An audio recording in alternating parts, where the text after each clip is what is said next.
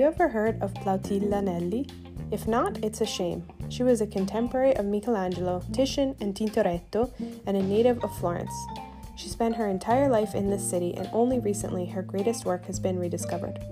She was a woman who managed to paint at a time when women were effectively forbidden from doing so, and also a nun. Nelli is one of the many female painters that art history forgot, until about 15 years ago, when her Last Supper from the 1560s was rediscovered. It's a vast 7x2 meter canvas, or about 21 feet long. It's a work that shows extraordinary detail.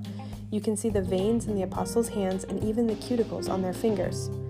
But who was Nelli, and how did she come to create this masterpiece? Nelli was born in the San Felice neighborhood of Florence in 1524. And as 50% of girls did at the time, she entered into the convent at 14 years old in 1538. It was a time of great artistic creation in the city, but membership of the guilds, which licensed practitioners of the arts and provided them to train and sell their work, was restricted to men. A very small number of women broke through the barriers, but they tended to be the daughters of established male artists. Nelli, though, was different.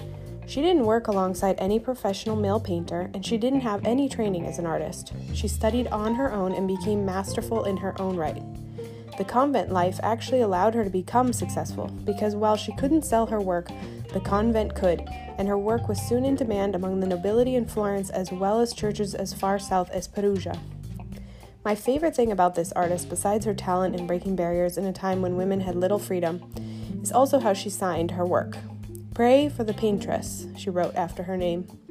It might not seem like much, but she was claiming her status as an artist in the face of regulations that prevented her from being one. So, if you're ever in Florence, head to the Museum of Santa Maria Novella to see her work in all its giant glory. Ciao ragazzi!